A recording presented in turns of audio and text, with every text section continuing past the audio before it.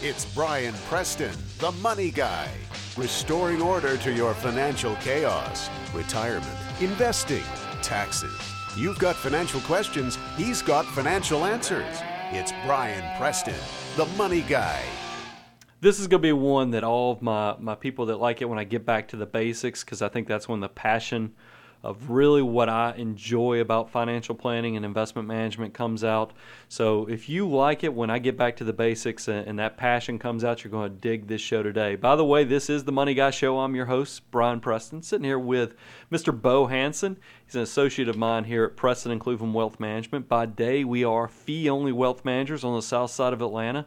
I'm also a certified public accountant, certified financial planner, and a personal financial specialist. Now, let me tell you what, kind of give you a little background on what spurred this show, and then also kind of set the table and tell you what we're going to talk about after I talk about the main topic here, is that we had to do a 401k presentation for one of our 401k clients at the beginning of the week. And when I was doing the presentation, I was like, you know what, I have not done one of these really good back to the basics. Welcome to why you need to be saving for the future. And if you're young, broke, it's okay, because I'm going to make you feel really good about that today and tell you that the market's kind of in your favor if that's the situation you're in. And Bo, you cut your eyes over, and I know that's because of some of the drama we've had going on here at the office today behind the scenes. You can share that if you want. Negative ghostwriter. That's staying between us. Anyhow, you know, after I talk about just some of the basics of why you need to be saving for retirement, and some of the things that hopefully will get you pretty energized about doing that, we are going to come back, and I've got some emails that I want to share, as well as some comments that have been posted on the website that I think are awesome. I ask you guys, I love it when we do shows that kind of hit people both ways. I have some people who write me who are very excited and like, right on, good job, I'm glad you're saying that stuff. And then I like it when other people who very thoughtfully, they're not mean, they're not trying to hurt my feelings, they're just trying to give me their point of view. I like it when we have both sides of the coin kind of get shown, brought up, because then that gives me the opportunity to go do some more additional research, get into the whole geekiness of what I enjoy. And I can come back if I feel, pushed to, give my thoughts on what they said, also hopefully in a very respectful way, because I do appreciate my listeners tremendously. I love it when you guys write me and give me feedback. And let me give you the website as well as our email address. Our website is money-guy.com. You can go check out our show notes that we do for every show, as well as register to become a free member, where what we'll do is we'll blast you out an email every time we do updated information on our website. You can also pay the $29.97 a year to become a premium member, which just gives you access to all of our archives. So you can go back in time and really figure out what you can do to stretch that dollar bill that's hanging out in your back pocket, because we are here to go beyond common sense and really kind of help you tame the chaos of your personal finances. So let's kind of talk about, Bo, did you have anything you want to add there before we jumped right into the retirement meeting that we did, and I kind of give some of the insights? The first thing, we're pretty excited about how things have happened with the 401k. Let's talk about what's been going on out there in the financial world. We all know, because it wasn't too long ago, and we've been broadcasting since 2006. So we were on the air back when times were good, and then we were on the air when things really got poopy out there in 2008.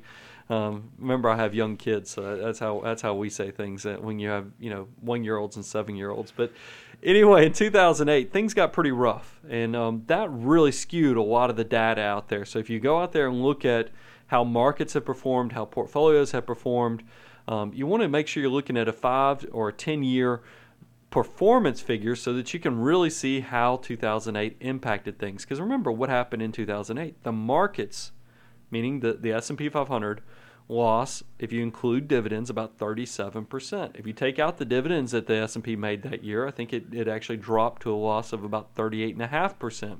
So that's pretty scary, because most recessions, when we have downturns, usually it's about twice every decade. You have some readjustments in the marketplace. It's not uncommon that you'll see the markets adjust and lose between 10 to 20%. And when the markets lose 10 to 20%, just to tell you kind of how we look at that as a professional money manager, is that we're hoping that our clients lose a third to a half of what the market does. So if the markets are down 10%, we're hoping we're only down 3 to 5%. If the market's down 20%, well, we're hoping we're down somewhere between 7 to 10%. That's the way that's how. And then the other side of the coin, when things are good, when the markets make money, we're hoping we make 2/3 to 3/4 of the upside. You try not to get all of it, because remember, you're diversifying. You're adding bonds. You're adding long short funds. You're adding cash and equivalent type holdings. You're trying to mix it all up so you have yourself completely covered no matter what happens. Well, 2008 was a very unique year because we, instead of losing that typical 10 to 20% you lose in a downturn adjustment, like I said, we got pretty daggum close to 40%. That's catastrophic. That's the type of stuff that we'll be talking about for many, many years. I think have they officially named it, Bo? Is it going to be the Great Recession? The Great Recession is the is that our official title, I guess? I'll be curious to see if that sticks 20 years from now, if we're still the Great Recession, or if they've got some other nice thing on it, title that they put on it. The thing I've been telling people when I go out and do public speaking is that I'm hoping, and Bo, you've heard this at least 4 or 5, maybe 7 times, that I say that I'm hoping that never again in my professional career, meaning that this is the type of adjustment, correction, Great Recession, whatever you want to call it, that probably comes around about every 30 years. And since I've been managing money since the mid-90s, I'm hoping I'm not, I think it'd be okay if I'm doing this 30 years from now, but I think it'll be by choice in 30 years. It won't be because I have to. It's just because I love doing what I do every day. But I don't know if I will see another one of these. I think you might, Bo. I think it's going to be an incredible learning opportunity for you to be a professional money manager and actually manage money during a downturn, a dramatic downturn, because you're going to be able to kind of bottle up the way you felt emotionally and use that for the benefit of your clients in the future, which is incredible. Because remember, I came out in the mid-90s. Everything was rocking and rolling back then. I remember being the guy before March 2000 that was like, gosh, I'm young, I'm saving, but everything, the market's making 28% this year. The market's making, over 20% for the last 5 years. The only thing that really stinks to me is that I've only been out of school for 4 or 5 years, so I have no savings. I don't have a lot. Even though you're saving 10 to 15% of your wages, making a lot on a little doesn't generate a ton of money. So I remember always being very jealous because it seemed like everybody was making all this money around me. And then we had 2000 happen, which was the tech bubble, and kapow, knocked everybody back in check. And that was my first big learning experience. Because remember, I was around during the internet boom, where you could buy a fund. Remember they had the internet funds and stuff? Well, I don't know, you might have been playing, I was going to say G.I. Joe, but that probably wasn't what you were playing with. That was more back when, what they have, Care Bears? What was it? I'm sorry, I'm just being silly. But anyway, back in 2000 when it kicks in, the thing is that I remember is that people were thinking that these things were going to heaven, and I have a very smart friend of mine who says trees don't grow to heaven, and it's very true. I mean, trees don't grow to heaven, and all these things that we think are going to keep going don't. But there were investments back during the internet boom where you could buy in March, and by November you doubled your money. That's the markets.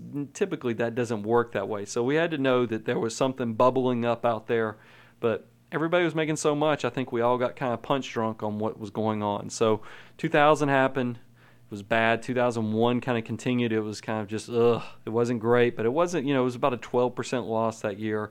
And then 2002 was just, that was the one where I think a lot of people just gave up. And I still internalized how I felt managing money there, and it was an incredible learning opportunity for me to kind of take that, learn from it, and that way I was prepared in 2008 when this happened. So 2008, and getting back to the point of that, is that what was unique about 2008 also was that equities lost a tremendous amount of money, but bonds in that fourth quarter did the same thing equities did. They gave it up. And that's very unusual. When you talk about diversification, you're supposed to be talking about things that aren't correlated, things that aren't tied together. So when stock market goes up, typically you're not seeing the bonds making a great deal. But you're also not seeing when the stocks go down that bonds are giving up a lot of losses themselves because they're not correlated together. Well, guess what? Fourth quarter 2008, they did the same thing. Everybody lost money. Really, the only thing that didn't lose money was pretty much what? Cash? Cash was it, wasn't it, Bo? I mean, you're studying, you're getting your CFA, so you're studying a lot of the different asset classes and calculations and things, and it was a unique year. But I bring that into perspective because I think a lot of people, because it was so dramatic, just being the way we're wired, humans are wired with that when you get nervous, when you get scared, was that fight or flight. It really is something that's hardwired into our genetics, is that when we get scared, we remember the scared stuff a lot more than we remember the positive stuff. And it's the same thing, it's the reason, I've talked about this before, I feel like I'm a broken record sometimes, it's the reason that the news media focuses on a lot of the negativity versus the positive stuff, is because they know that's what's going to sell. It's going to sell more because we're wired to remember the negative stuff a lot easier than the positive stuff. And so the thing you have to remember is you have to control your emotions and don't let that skew your long-term success. And what made me feel good, and I can't, remember, this is a broadcast we do for the masses. So I can't get into the actual allocations that we're using for the 401k because that wouldn't be appropriate, because everyone, has their own risk objectives. You have your own age. You have your own different income levels. So that's something that you're going to have to work with independently, but we can give some generalized advice. And what I was pleasantly, go ahead, Bud. I was just going to throw a plug in there and say that, you mentioned that, but we actually do, if you are interested, and this is something you'd like to check out, in the premium section, we actually have a risk questionnaire where you can go in, answer a number of questions. It'll kind of tell you which one of our model portfolios, if you were in a Preston and Cleveland 401k, which model you would fit into it. It actually will show you that asset allocation. It doesn't recommend specific funds, but it shows you asset classes and the percentages that we recommend, and those are based on our annual 401k updates. Yeah, so it's like the questionnaire we give out at big 401k enrollment meetings and things like that, but not going to have specific investments. Remember that. We only talk about generalities of asset allocations. It's up to you to go find the funds that kind of match up to that. But what I was pleasantly surprised to see was that, 10-year average, the S&P 500, even as of September 30th when things were really good, still down. Meanwhile, all of our model portfolios done incredibly well. They were all the range. I'm trying to flip through my pages here. They range from making around 6% all the way up to about 7.5%. So it was kind of exciting. But remember, these are unaudited numbers, so just take that as a generality. It's not something that I want you holding us to, because those are not audited numbers. That's just putting the portfolios into Morningstar and seeing what the 10-year average was according to Morningstar based upon those asset allocations. And what that made me realize is that even though we've had a catastrophic loss of 2008, if you stayed and did what you were supposed to be doing, you still have money. You still made money. And that also means, remember, we've talked about this too, is that there's a lot of indication out there that earnings and values of stocks have really been depressed down, that there might be some potential for some outsized returns. And I know there's a lot of scary stuff out there. Something I'm going to be talking about a little bit later is I did that podcast on American exceptionalism, and we've got some feedback on both sides that I'm going to share with you. And I'm not trying to get back onto that topic, but one of the things about that when I did that podcast that struck me was that Milton Friedman, when he wrote his Free to Choose book, he had that statement. It says the experience of recent years, slowing growth and declining productivity, raises a doubt whether private ingenuity continue to grant ever more power to government. And that was written back in 1979. And don't get caught up into the political. My point is that Milton Friedman, when he wrote that, was talking about are we going to be able to really come up with something cool enough to get us out of this bad situation we're in? And this is 1979. Little did, Milton understand we had the personal computer that was going to completely revolutionize how we do business, how we interact, how we buy goods, how some people meet their spouses. And then we get the internet in the 90s. And that kind of flows through to everything I just said. It's just taking it to the next level. And then we have now, where I told you last vacation I went on the Disney cruise, I was practically shaken by the end of the trip because I didn't have my iPhone in my hand. So this is the world we live in. And I'm telling you, all of us who are feeling negative or are scared, what's coming for us in 20 years? That's what's exciting, or 30 years. I mean, because that's 30 years ago. That's what's exciting to me, is there's some technology out there that is going to completely change our life that we don't even know is coming. I mean, Bo and I talk all the time. And I've told you guys, Netflix, the Netflix streaming, holy cow, that thing is awesome. I mean, video games, Netflix, I don't know how you young guys do it. Anybody who's, that 16 to 20, I would be so pasty white, probably not have a girlfriend. I don't know if I'd graduated college because, I almost got sidetracked with this Nintendo Techno Bowl when I was in college. So I can imagine what you guys do with these video games and then the streaming movies where you can watch TV or TV shows. It truly is amazing. And that proves my point. Exactly what I'm talking about is that innovation is something that's incredible. Let's actually get into some analytical stuff. One of the things that, and this kind of proves my point, is that Milton Friedman made that comment or statement, I should say, when he wrote his book in 1979. And then I have a graph that we use in a lot of 401k meetings that shows the power of not trying to time the market. And what it does is it shows if you invested $10,000 in 1980 and then let it grow to the end of 2008. So we have not updated this since the end of 2008, but I thought that was a great place to end it because 2008 was so bad.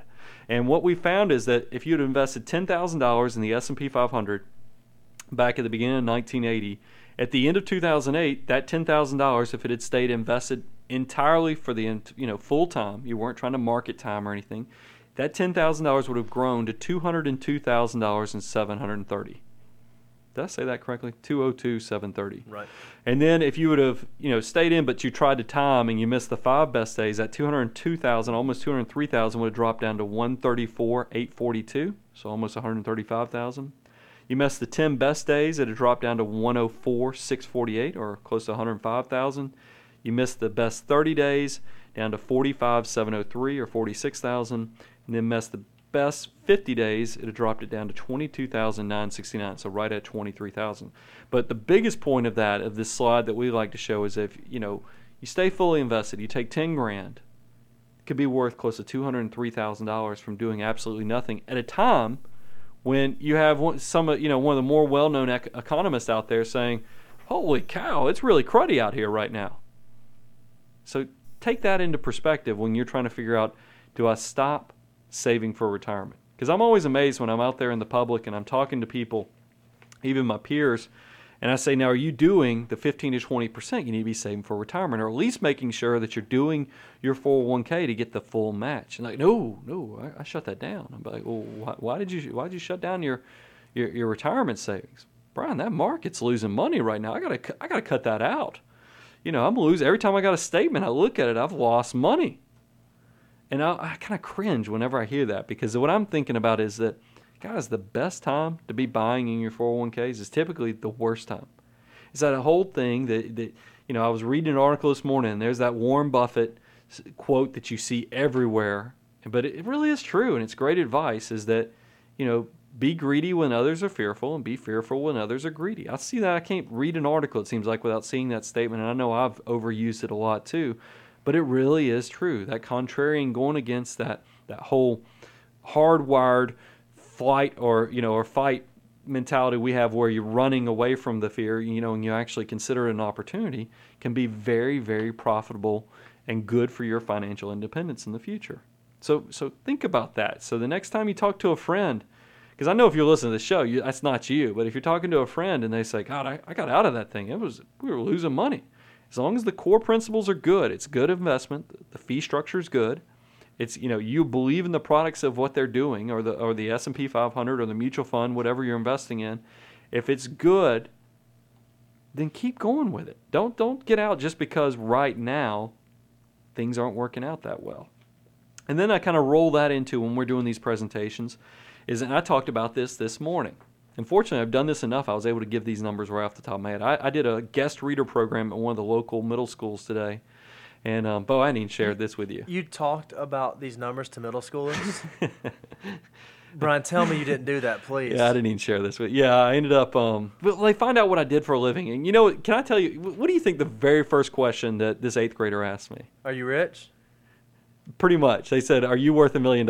I swear to God, that was the first question this 8th grader asked me. Well, think about it. When you were a little kid, that was what you always wanted to know when you met. You can't ask that though. That's taboo. Yeah, but when someone's wearing a tie, you always ask them, "Hey, you must be a rich person." I wasn't wearing a tie. Look at me. Am I wearing a tie? Well, I'm just saying. When I was in 8th grade, I thought people who wore ties had to be rich. I'm wearing a UGA coach's shirt. I look like, I walked to lunch with my buddies today, and they go, "Are you coaching the defensive line?" I said, "Yeah." Instead of getting a night job at Walmart, I'm now coaching the defensive line. But anyway, because I've got my Nike coach's shirt on, I look like Coach Mark Richt right now. But when I go in, I use this graph, and I got a little sidetracked there, but I use this graph when I go and talk to children at school or wherever I'm out at, whereas everybody thinks $1 million is where rich is or where being wealthy is. So we have this great little thing, this chart that I've used, and I've used it here before, where all you do is you assume that the markets could make a 10% rate of return. And you just put that out there. I know that seems scary right now to say 10%, but let's just go off historical norms. Let's just say you had an investment that could get you 10% a year. How much would you have to save per month as a 1-year-old to be a millionaire by the time you're 65? So you have 64 years of savings. The number is as low as $14. A 20-year-old only needs to save $95. Remember, this is what got me doing this for a living. I remember I told you I had an economics teacher in high school who I'm so mad at myself that I can't remember his name. But anyway, I worked at Hardee's at the time, and he said, "Guys, y'all are lucky." He said, "If you could save $100 a month, you're going to be a millionaire when you retire." And I remember thinking, well, gosh, I don't come from money, but I can save $100 a month. And it works. I mean, if you do the math on this. A 30-year-old, now this is where, and I'm going to tell you how this ties into doing a 401k meeting. A 30-year-old needs to save $263 a month. A 40-year-old needs to save $754 a month. And those are all to get you to $1 million. And my point with this and the way I use it in a meeting is because we had a simple presentation we did for a medical company. What was that, about 3 weeks ago, Bo? Yeah, just about. And one of the nurses raised her hand and she goes, "Brian, the only problem I'm having with all this is," she goes, "we don't have any money. It's tough right now. We don't have a lot of money sitting out there. How are we supposed to pay the bills and then save for retirement?" And I said, "That's a great question. But this is where the system is skewed in your favor." Did y'all catch those numbers when I was giving it away? Is that a 1-year-old only has to save $14 a month, a 20-year-old has to save $95 a month, a 30-year-old has to save $263, and a 40-year-old has to save $754. What's the big thing that grabs you there, Bo? Can you figure it? What do you think? Say it again. 1-year-old only has to save $14 a month, 20-year-old has to save $95 a month, 30-year-old $263, a 40-year-old $754. Remember, this is to get to $1 million by 65. If you're young, you don't have to save a whole lot of money. It's exactly right. And that's what I'm telling you. The system is skewed to your favor. If you start young, it's okay that you're broke. The system takes that into account. It's okay. If you're broke, we don't need you to put in much because you're young. You can save $95 a month, and you'll still be a millionaire. It's for the people who get to be older and haven't started saving that they got to really get to work. Because, a 50-year-old who hasn't started saving and wants to become a millionaire has to save $2,413 a month. Now we're getting into a chunk of money. So these are the things. That's what I think. That's a key point. And I saw that nurse. It felt like she started thinking. She was like, that's right. Yeah, we're broke, but I could probably come up with a little bit of money. And you don't have to don't have $95. Do $50. I mean, still get you to the same place. Get you close. Because something's better than nothing. So I share that, and then y'all have heard me, if you've listened to this show, if you've been a long-time listener, another one I love to share, and I've kind of updated this and added a third option, is what if you're a person who comes out of college, you're 22 years of age, and you decide, I'm going to hit this thing running, I'm going to save $2,000 a year. That's not a ton of money. Save $2,000 a year. I'm going to do it for 9 years in a row, so I'm going to save a total of $18,000, because I feel like in 9 years, probably go have the family, go have some kids, a dog. Money's going to be a little tight. So I'm probably not going to be able to save anymore after I do this for 9 years, because that's when I got to start paying all the bills. And then you have a friend who graduates same time, 22 years of age. They say, you know what, graduate, got this degree in my hand, time to kick it. Time to, pay myself back for all this hard studying. But I'll tell you what, if I take this next 9 years off from saving money, I promise when I start saving when I'm 31 years of age, I'm going to save until I get to be right at the end of my 65th birthday, right? So I'm going to save for 35 years. That's what the other person says. I'm not going to save for the first 9, but I'm going to kick it up, and we're going to go 35 years in a row. So they're going to invest $70,000. I'm always amazed, and this is only assuming a 9% rate of return. The person who only saved $18,000 a year has an account that's worth a little over $579,000. The person who worked and saved for 35 years and invested $70,000 over that 35-year period is worth only $470,000. It's a $109,000 difference. And it's in favor of the person who only saved $18,000.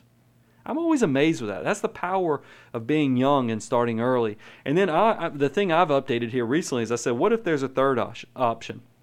What if you could consistently save from 22 to 65 for a total of 44 years? What would happen if you did that $2,000 a year, $38.50 a week, and you earn 9%? Instead of that account being worth $579 for the person who only worked, and saved for 9 years, or being, worth $470 for the person who, didn't save for the first 9 years but then saved for 35 years in a row, it's going to be worth $1,126,000. But wait a minute, that's stagnant. That's only saving $2,000 a year. What if you come out of school making more money? Remember, 15 to 20% is what you should shoot for of your gross income. And I know that sounds rough. And if you can't do 15 to 20%, do 2%, do 3%, 5%, whatever it is to get the company match. And then every time you get a pay raise, kick it up a notch. You can do it. Saving is very addictive. You don't hear anybody talking about that addiction because guess what? They own everything. So that's why, nobody talks about addiction if it's a positive thing.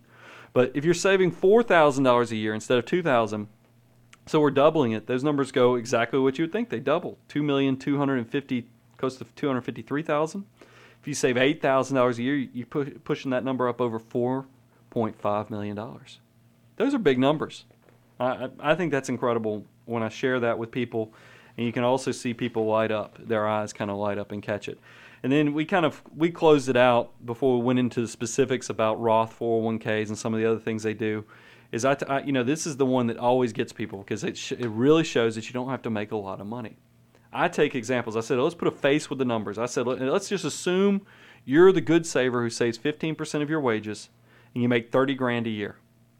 You make $30,000 a year when you come out of school at age 22, and you make that all the way through 66. Because, remember when you're young, Social Security, you don't get to retire at 65. You got to kick it up a few extra years. So you save from 22 to 66, 44 years. You earn 10% on your investments. And here's the one I always put in boldface on the statement is you never receive a pay raise. So you come out making $30,000, you never receive a pay raise. How much do you think you're going to have when you retire? You're going to have over $3.5 million. If you come out making $40,000 a year, never receive a pay raise, save exactly like I talked about, 15% of your wages, you're going to have $4.7 million. Come out making $50,000 a year, save 15% of your wages, from 22 to 66, you're going to have close to $6 million, 5.9. That's real money. I don't care if you index that for inflation or whatever. That's a lot of money. You know what I think is really exciting about that? What? If you have like an employer-sponsored retirement plan where they offer some sort of match, 3%, 4%, 5%, if you don't even have to save all 15. Yeah, that's true. You save 12%, you get a 3% match. That's still 15. Or if you do hit that 15% number and they save 3%, so it's really 18% of your pay going in there, the numbers get even bigger. Yeah, and that's a great example because that's what we figured out when we did that presentation Monday, is that employer is just incredibly generous with their plan. The employee only has to put in 5% to get the other 10 because they have a profit sharing match. They have a matching and then they have a profit sharing that goes in. So if they put in 5, the company puts in another 10% of their wages in. And it's no coincidence that is one of our more highly participated 401k plans that we manage. Yeah. I think out of a room full of people, I'm talking about 70, 80 people, I think there's probably 1 or 2 people that didn't participate. And I think they probably by the end of the meeting felt so shamed that I bet they were grabbing an enrollment kit after we left the room. But I hope you guys, I hope you can sense the passion in my voice about this because that's the stuff that really gets me going is when you talk about saving for retirement. And I mean, this is the stuff that's amazing me, because it shows, and I think it's a good lead-in for me talking about this American exceptionalism. I had 2 emails. Well, I had 1 email, and then I had a comment that was made to me. And I'm trying to think of which order, how I'm going to do these. I think the first, what I'll do is, before I read, is I'll read the email, and then I'll come back to the blog that was posted. And by the way, I want to first say also, both people who wrote me were very polite. I can tell they're fans of the show, and I'm going to try to handle this just as well, because I want us all at the end. I like it when, I think half the problem with the country right now is that instead of people having an honest, open discussion about things, it's very negative. It's very mean. And, oh, by the way, Bo just held up that I'm not supposed to use names, so I'm glad you caught me before I did use names. I think it's okay on the blog because I think that was fine. His is on the public site, but on the email I will not use her name. I'll even did I use any gender No, that was good right references there. That before? was pretty sneaky on your part. It's pretty. That probably threw him off. But okay, let me read the email from one of our listeners, and the first thing I want you to know. I have to put a word in your head because I'm going to come back and kind of talk about why I talk about this word, because both the blog as well as this email hit off of something I think we're a lot closer in viewpoints than they might even realize. Here's the word of the day, kind of like what Pee Wee Herman used to do, is risk-free capitalism. Can you say that, Bo? Risk-free capitalism. Yep, that's the word of the day, or words of the day, I guess, since it is plural. Okay, here's the email that came to me. It said, Brian. So my name was written 3 times. Like, oh no, it was probably Brian. That's the more way that I read it when I read it. Brian. Shaking your head. No, I can't believe this. I'm a long-time listener and a huge fan of the show, but your American exceptionalism show was hard to listen to. Where do I begin? I was a little shocked by your show because of the shows you have done in the past in which you have given a clear, balanced argument for both sides.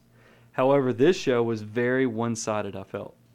The invisible hand marketplace does not exist because people's self-interest are overpowered by greed. Period. In the past 30 years, we have seen that the only way for our markets to work properly in a society as large as ours is to have effective regulation to protect those who would otherwise be taken advantage of.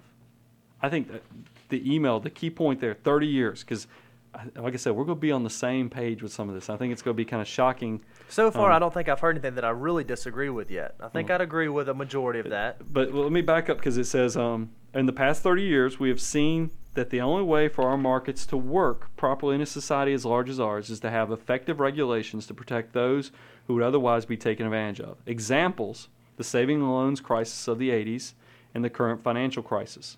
Without oversight and regulation, parents watching the children, remember that too, because I'm going to come back to that in a minute too, a lot of these issues can and could have been avoided.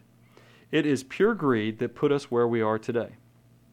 I'll be honest, I don't even disagree with that statement, but I'm going to put this all, frame it in a minute. Communism works on paper, so does capitalism. So I guess, okay. However, we are not in a pure capitalistic society, and if we were, the distribution of wealth would be a lot worse than it is now. We have to have regulation to make sure people are not taken advantage of. Thanks for your time. So I'm not going to I'm not going to put any names because we promised that. So remember, what's the word for the day? Risk-free capitalism. Okay. Then we have a blog post. And this is from Justin. If you want to go check it out, go to money-guy.com. Go check out our American exceptionalism. And Justin has a blog called No Kill Finance. So let's give Justin a plug there, because he did a great job of writing out his thoughts on the show. He did a whole blog posting on the show, which was kind of cool. And I got to tell you, Justin likes the show. It was very nice. I thought he was very cool about the way he presented all that. I did want to read some quotes. Because he talks about he's going through kind of doing a play-by-play of my American exceptionalism, and he says what Friedman deliberately ignores and what Preston likely just fails to consider is that the system is stacked against a lot of people. The vast majority of them aren't rule breakers at all. They're people who were never given the chance to do better for themselves, and worse yet, were never even told how they might try to do better for themselves. By providing his service as a free podcast, Preston crusades against financial illiteracy. But there are millions of Americans who don't even realize that they lack financial literacy. They assume that being tens of thousands of dollars in debt is just part of being an American. Or worse, they're resigned to the notion that there's no way to come back from such difficulties in America's society, in today's America's society. I added society in there. I don't know why I did it in today's America. I think it's because I was reading my notes here while I was reciting that. Then also, here's another quote from Justin, just a few paragraphs below, or a paragraph below. Now, the income gap is at an all-time high. The few who best exploited the system's frailties and loopholes own an astonishing majority of the assets in our economy. Preston and his middle-class ilk are a dying breed, and the American dream seems more and more manufactured illusion, a nearly total falsehood about those at the bottom having a chance to someday become part of the unapproachable elite. So that's, did I highlight it? Let me see if I highlighted. Yeah, I highlighted one more thing. Here, kind of Justin closes out. He says, the free market shouldn't be about unmitigated competition, because the inevitable end to that path is corporate ownership of the nation, a point we have already arguably reached. The free market should be tempered with balance for those who stand the highest risk of being run over by its progress. The least among us deserves more than what they're getting, and a free market doesn't have any safeguards built in to keep them from drowning. Okay, so now that Justin and she, undisclosed person, email, let's talk about risk-free capitalism, because I think that we're saying a lot of the same things. And hang on, I got to turn around and get some more notes, so it's going to sound weird. The email I read said something that I thought was very, very interesting, because people don't even realize that we're saying a lot of the same things, because they say the invisible hand marketplace. And remember, if you have to go back and listen to American exceptionalism, is the invisible hand was actually the concept. I was bridging the same thing Milton Friedman talked about, is that what's incredible about America is that when our country was formed back in the 1700s, there was a brand new book that came out by Adam Smith called Wealth of Nations, which talked about this invisible hand where, as long as you're working for your own self-interest, where you get to make decisions without being coerced, without you even realizing it, you work for the greater good. Because, things just start happening. It doesn't matter what religion you are, which part of the world you're from. If you're working for your own self-interest, somehow the free market system seems to be pointing you or pushing you in an invisible way to a certain way that's good for the greater good. So that's the invisible hand that was mentioned by the email author. I'm having a hard time not giving away he, she's, or whatever. So the invisible hand marketplace does not exist because people's self-interest are overpowered by greed. Period. In the past 30 years, we've seen that the only way for our markets to work, and I'm kind of cutting that sentence off halfway, because what I wanted to mention to you was, I think that he's right on, and I'm going to go ahead and say he because I'm having a hard time going back and forth, but he is right on in the fact that it is true, and this is what's frustrating to me, is that we have this risk-free capitalism that's been going on. It started back with Richard Nixon. Richard Nixon, back in the, what he did, he was, 40 years ago, so add 10 years to the 30 years of this email that was written to me. 40 years ago, President Nixon put in a wage and price control because he was concerned inflation had broken 4%. And then you had President Carter, fellow Georgian, who came in 1979 and bailed out Chrysler Corporation with a $1 billion loan. And then that's what started the wagon. We got this thing going down the hill, and we've been bail out. Also, the author mentioned from the 80s, we had the savings and loans crisis, which cost the country, the savings and loans was $125 billion. That was contributed to a huge, that we had to cover as taxpayers, that contributed to deficits. And then we had this financial crisis, that happened with the mortgage, with Freddie Mac and Fannie Mae being bailed out by the governments as well as a lot of the private banks. And here's where I'm going to kind of bring this all, and then I'll come back over to Justin's blog, is that this risk-free capitalism is a dangerous thing. And I think this is what, maybe I didn't make the point about the cronyism of what I'm talking about, where corporations and others have figured out how they can exploit the political system for their own benefit. And Justin talks about that when he talks about agriculture in there, but it also works for just talking about American exceptionalism, because now we have people taking tremendous risk and they're not worried about getting caught with it. The example is, we're talking about the current crisis, what happened with the mortgage collapse of the real estate marketplace. What drove a lot of that? And it was greed. It was a lot of greed. But here's what was going on. I've been managing securities long enough to be part of all this, to see what was going on. And I can tell you right now what happened. You had, and this is making some things very simple that are much more complex, but I will tell you, managing money, the thing that you heard, if anybody who's a professional money manager and they're talking about Freddie Mac or Fannie Mae, was, hey, here's the secret. This stuff is yielding significantly better than T-bonds, treasury bills, all the stuff that's backed by the government, but it's backed too. So you buy this, you can get a few percentage points without any risk. Do it. And that's what was going on back then. That was always what was whispered when you talked about these federally backed mortgages, is that, hey, you can go do these things because they're backed by the good faith of the American government. So you had the government out there unloading tons of these products out there. And then here's the other thing that's bad. We started this back under Nixon, where we had this bailout philosophy. So you had these bankers.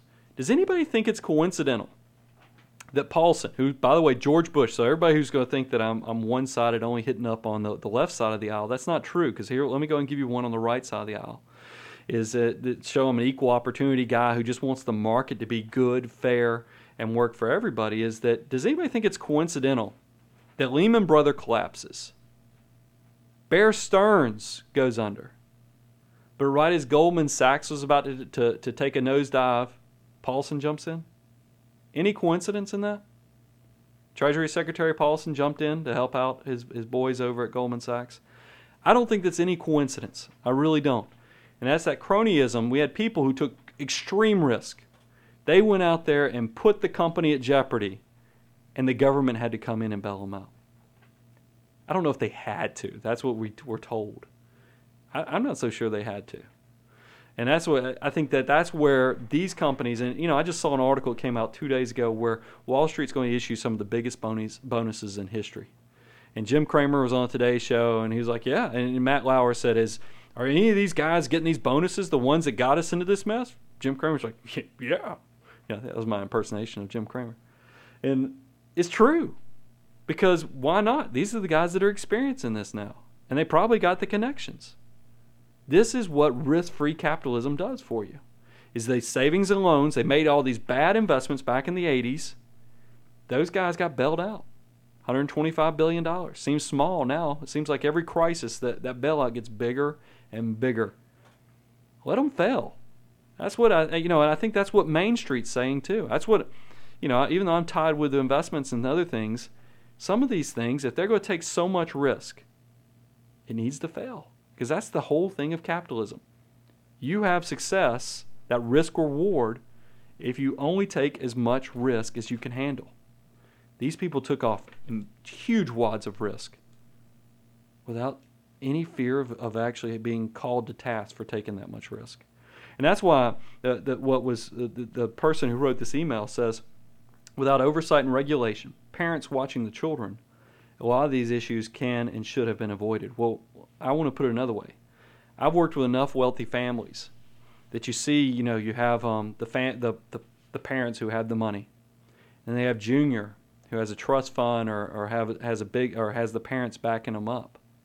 They'll make some stupid decisions. When they go start a business, do you think they do a business plan? Nah, I'll go get a loan from Pops or Mom, and I'll just go do it. I'll go open up a restaurant, go open up a bar. I'll go do these things. And then what happens 6 months later? They're broke. They've been bailed out by the parents. So I'd argue that what's going on right now is not the parents watching the children. It's that we've got what the Millionaire Next Door and Dr. Stanley and Thomas Stanley, what he talks about in the Millionaire Next Door is we have economic outpatient care. We have a whole group of people that are taking on extreme risk without fear of losing because they're getting economic outpatient care from their parents, the government of the United States coming in and saying, hey, we'll bail you out. And you keep doing that, you're like, why? I'll go take off more risk. Instead of learning the consequences of your action, why not? Let's go do more. We can profit off of this. That's not capitalism. That's risk-free capitalism. It doesn't work. Let me come over to Justin's blog because I thought Justin had some points that I wanted to kind of bring up. and I wanted to tell you the story. He mentioned in that paragraph where it says, but there are millions of Americans who don't even realize, it was what Freeman deliberately ignores and what Preston likely just fails to consider is that the system is stacked against a lot of people. The vast majority of them aren't rule breakers at all. They're just people who were never given the chance to do better for themselves, and worse yet, were never even told how they might try to do better for themselves. Two things, real quick. Do y'all know how many millionaires, what the percentage of millionaires, Bo, I'm asking you since you're the only one in the room, how many millionaires are first generation? Do you know the percentage? I think I know what it is, so I'm not going to answer. It's 80%. How many of those, because I don't think you'll know this one, what percentage made their money in the last 15 years? Do you know that number? What percentage of millionaires made their money in the last 15 years? Meaning that they're new money. This isn't passed down from generation to generation, mom and dad passing it down. I don't know. It's about 65%. Wow. That was done by an American Express study that came out a while back. You know, it might be a little different because the real estate marketplace has been crushed. But those numbers always stick to my head. If you read The Millionaire Next Door, 80% are first generation. And that's the story I want to tell also. I'm going to give you the story of John Preston. That name sound familiar? My name, by the way, is John Brian Preston. My dad was John Preston. My dad grew up on a dairy farm. 5 brothers and a sister.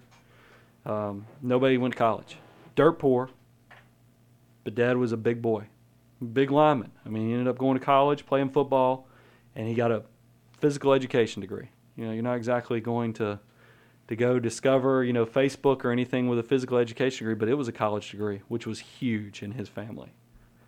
And, and he was able to take that college degree and go out there and work as a salesman. Never made a great deal of money. My mom was a school teacher. They made about the same amount of money, but they had me and my brother. And I always knew I was expected to go after an education. You know why I was expected to get an education? Because my dad had seen what it could do for him. It comes from nothing, dirt poor. I remember he showed me, we used to go to my grandmother's house over in Columbus, Georgia. And by the way, he went to high school, Baker High. You can go, if you want to go check and figure out who was famous from Baker High. I'm not going to say because he'll divide some people. Bo's even trying to figure out who it is. But somebody from Columbus, Georgia that's pretty famous on the national scene that went to school with my father, was 3 years older. But anyway, back to Columbus, Georgia. He went there, and I remember going to my grandmother's house. It was a 3-bedroom house. Can you imagine how those kids slept? It's just incredible. My point of this is that my dad went to college off of an athletic scholarship. From him, I was able to climb upon his shoulders, go to University of Georgia, get an accounting degree, and kind of shoot a little bit higher. And that's kind of been the way of America, is that we're hoping on the successes to grow upon the successes of our parents, the people before us, and kind of have a better life than even what our family members had, our parents had. And that's kind of been the promise we've always given each other. And that's what I tell you, when I hear, and I know Justin, I could tell by how good his writing was, he doesn't really believe the system is this stacked against people. Because I would have given up a long time ago. And I will tell you, I'm not rich yet, but I'm well on my way. I would put myself in probably the top 10% of probably people my age on probably savings, income, and net worth. I mean, I practice what I preach. And I don't come from money, though. I'm trying to do this myself, and I think the proof is in the numbers. 80% of people. I know we get caught up watching the Paris Hiltons of the world and the reality shows that follow these super uber rich people, but that's the exception. That's not the rule. And I just draw that to just because that bothered me, because I hope everybody's not that feeling that the system is stacked against them. And that's why I told those kids when I was at that middle school this afternoon was that, guys, school is the tail that follows you around. Study, try hard, and opportunities open up. And it really is true. And I hope that the negativity that I'm seeing, I can just tell how sharp Justin is, that he doesn't truly believe that the system's stacked. I think he probably feels, because I think this is the way most people are, they think the system's stacked against everybody else, but they probably feel like they're doing great in the system. And I think a lot of us are that way. You work hard, you do what you're supposed to, but you worry about the neighbor, and you worry about this person. But if you ask yourself how you're doing, you think you're doing well. So I just can tell Justin's too bright to think that the system's truly stacked against everybody. He also goes on, he says, now the income gap is at an all-time high. The few who best exploit the system's frailties and loopholes own an astonishing majority of the assets in our economy. Preston and his middle-class ilk are a dying breed, and the American dream seems more and more manufactured illusion, a nearly total falsehood about those at the bottom having a chance of someday becoming part of the approachable elite. And that's the other thing. Bo, you've worked with me for a few years now. And you know we work with a lot of small business owners. That's where the majority of our wealthy clients are, and I think that's probably where the majority of that 80% of new wealth is coming from small business owners. How many of them do you think are SOBs? None. None that we work with. Well, I mean, I got to tell you guys, I mean, my business is growing. We've had other things. We got some personnel decisions we're trying to make right now, and some of them are keeping me up at night. And, and it's because I'm trying to do the best thing I can for everybody that's involved through everything that's going on. And it's hard. It really, to try to do the best thing for people. And I don't know. I'm probably going off on a little bit of a tangent there, but I promise you, everybody, I'm sure there's SOBs out there. There's SOBs everywhere.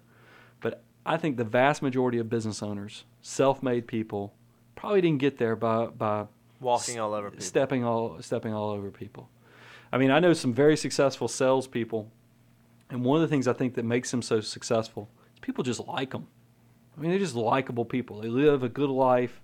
You just want to give them business because you just can tell that they're doing the right thing, and you want to help them out, and you like them. And I don't know, maybe I'm gullible in that way, or maybe I'm too, as I said in the previous podcast, square.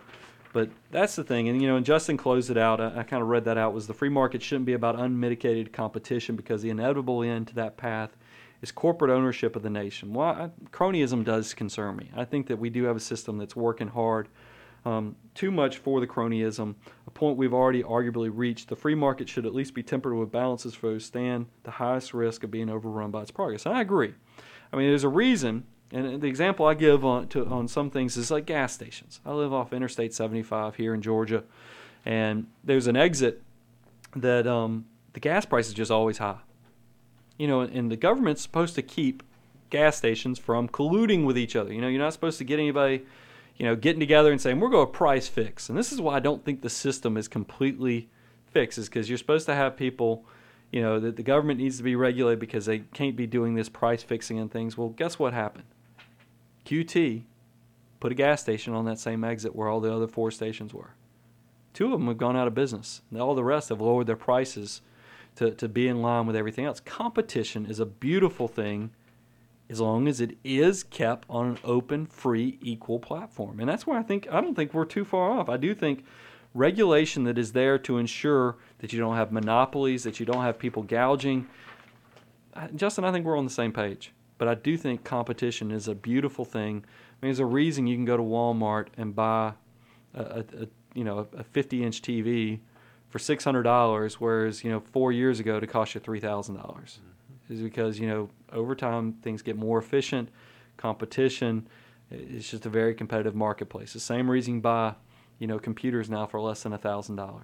I remember when that happened the first time. When computers went under $1,000. Then people said, are we ever going to have $500 computers? And it wasn't a few years later you had the little micro computers for under $500. System's truly amazing. And that's why, I had one more email. Bo, you're going to have to write that listener that we wrote and said we were going to respond, tell them, get them next podcast. But I want to close out on a positive note and tell you, just like Milton Friedman had said in that, in that quote, that he didn't know if there was going to be enough creativity, ingenuity to bypass all the negative things that were going on. What if we're in that moment right now, that we have something just right over the edge, at the dawn of tomorrow or the next 2 years, that's going to revolutionize something, some new technology, some new thing that's going to, be maybe a medical discovery, maybe it's going to be a technology discovery. Who knows what it's going to be? But what if it could change our life and you're a part of it? Because you're investing in, monthly for your own retirement.